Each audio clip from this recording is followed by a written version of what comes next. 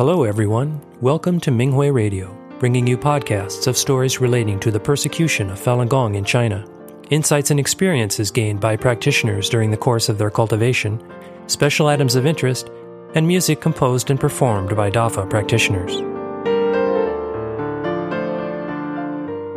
In today's program, we bring you an experience-sharing article from the 19th China Fahui entitled Validating Falun Dafa While Doing Construction Work by a Falun Dafa practitioner in China. The English translation was published on the Minghui website on November 18th, 2022. I live in the countryside in northeast China, and I began to practice Falun Dafa in 1998, 1 year before the Chinese Communist Party, also known as CCP, launched a nationwide campaign against the peaceful mind-body spiritual discipline. On the occasion of the 19th China Fahui, I would like to share a special experience of mine when I worked at various construction sites and clarified the truth to my co-workers.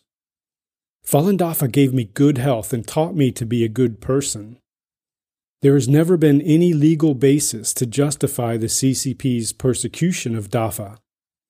So after the onset of the persecution, I started to talk to people around me, explaining to them what Falun Dafa is and debunking the CCP's hate propaganda against Dafa.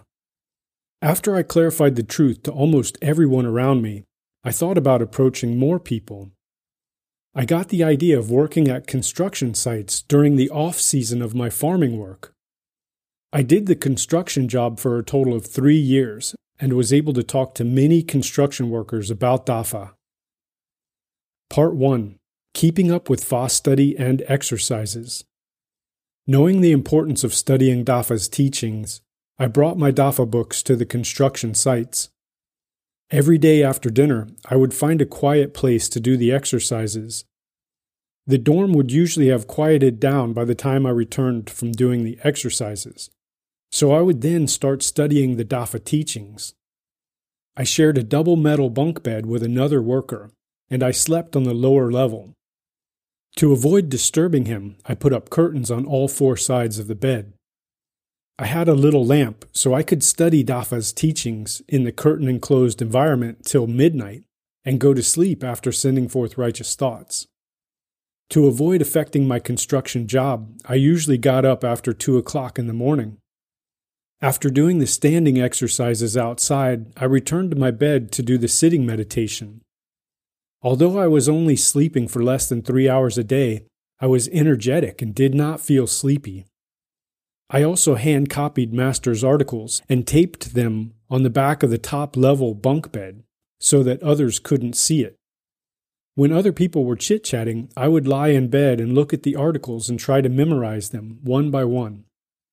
There were many mosquitoes at the work sites, and I got many mosquito bites. Upon returning to my dorm, however, the large bumps miraculously disappeared, even before I finished the sitting meditation. They were not itchy either. Part 2. Telling people about Falun Dafa. Master said in the article, Sage, from Essentials for Further Advancement, quote, "He has bountiful virtue and also maintains a benevolent heart. He is full of great aspirations while minding minor details." Unquote.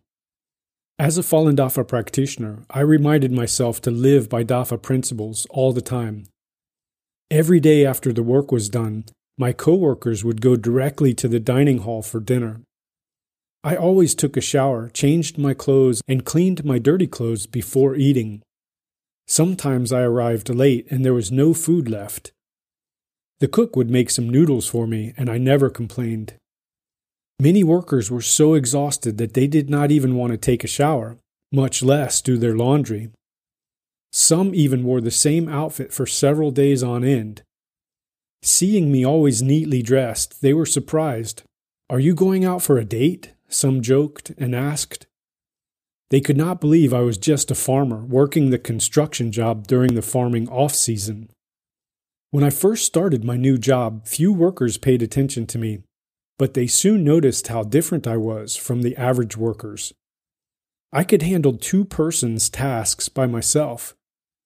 The large wheelbarrows we used, for example, could weigh nearly 400 kilograms when loaded with cement or rocks. It was not easy even for two people to push them around, but I did that by myself with ease. Sieving sand was laborious, and even two workers might not be quick enough. I did that myself too, and had time for breaks. I did things well and quickly, and always finished things early. My coworkers were amazed to see me walking with ease and handling things with little effort. They did not know that I was always reciting Master's Fa teachings while doing my tasks. I had recited from memory 2 poems from Honging 4, Righteous Thoughts and Stirred by Reflection, countless times. The more I recited them, the happier I was, and the lighter my body was. There was energy surrounding me.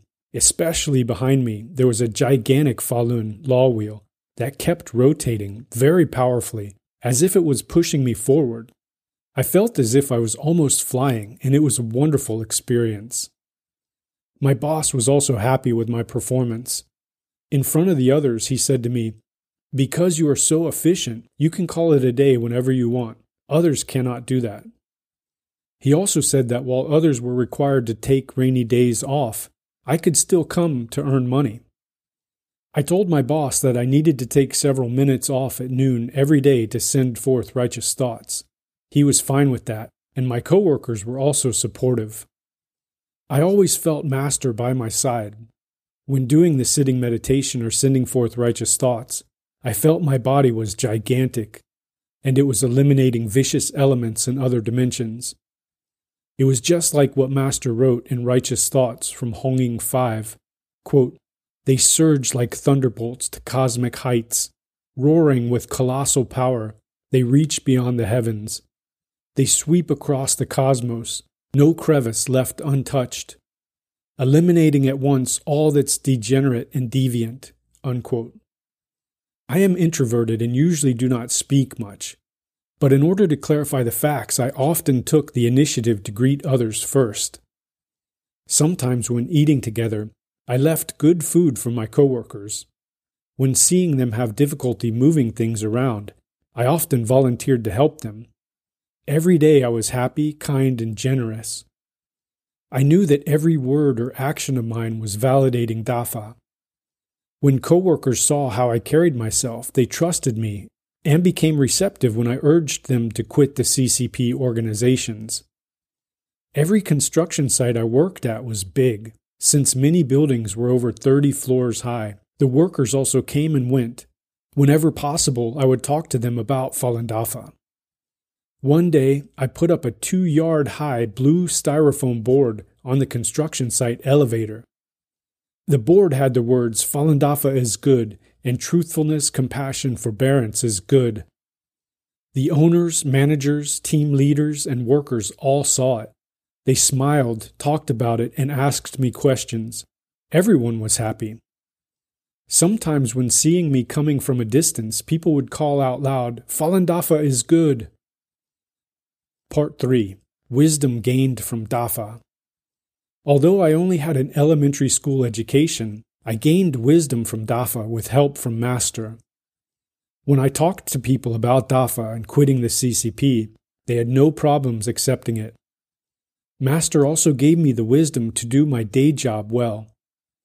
I could easily figure out how to operate whatever construction equipment we had to use. Once my boss said he'd give us one day off because the elevator at the construction site broke down, and he couldn't get a hold of the elevator company's technician. Since one day off would mean no pay for us workers and no revenue for the company, I volunteered to help fix the elevator. My boss doubted I could help, but allowed me to try. Fortunately, I was able to pinpoint the problem immediately, and the elevator started working again. "Falun Dafa is extraordinary," called out my boss happily. At another time, the cement mixer truck stopped working. The technician was not there, and we were told to take half a day off. I asked the team leader if I could take a look at the mixer, and he nodded yes. I saw some nuts loosened, so I tightened them up. The truck went back to normal, and everyone was impressed. Part 4. Miracles I had experienced. One day there was a lot of wind. As some workers and I were taking the elevator on the work site, we saw a high-voltage electric wire blown out of the basket. Because of the high voltage, it would be a catastrophe if it were to touch the metal framework of the elevator. I immediately reminded everyone to recite Falun Dafa is good and truthfulness, compassion, forbearance is good. Everyone was shocked and joined in reciting the phrases. Then a miracle happened. The thick, heavy electric cable fell into the basket as if a giant hand put it in there. Everyone who witnessed this was amazed by Falun Dafa. When cleaning up the basement, we often stepped on long nails in the metal frames and wooden boards. The light was dim in the basement, and the nails could easily pierce the soles of our shoes and even through our feet. It'd usually take other workers more than a week to recover from such an injury, but I would just keep doing whatever I was doing after pulling the nails out. I never missed even one day's work during my 3 years of construction work. I knew Master was always by my side, and my co-workers also witnessed the miracles brought about by Dafa. As they recited Falun Dafa is good and truthfulness, compassion, forbearance is good, these words were also ingrained in their minds. Thank you, Master. Thank you, fellow practitioners.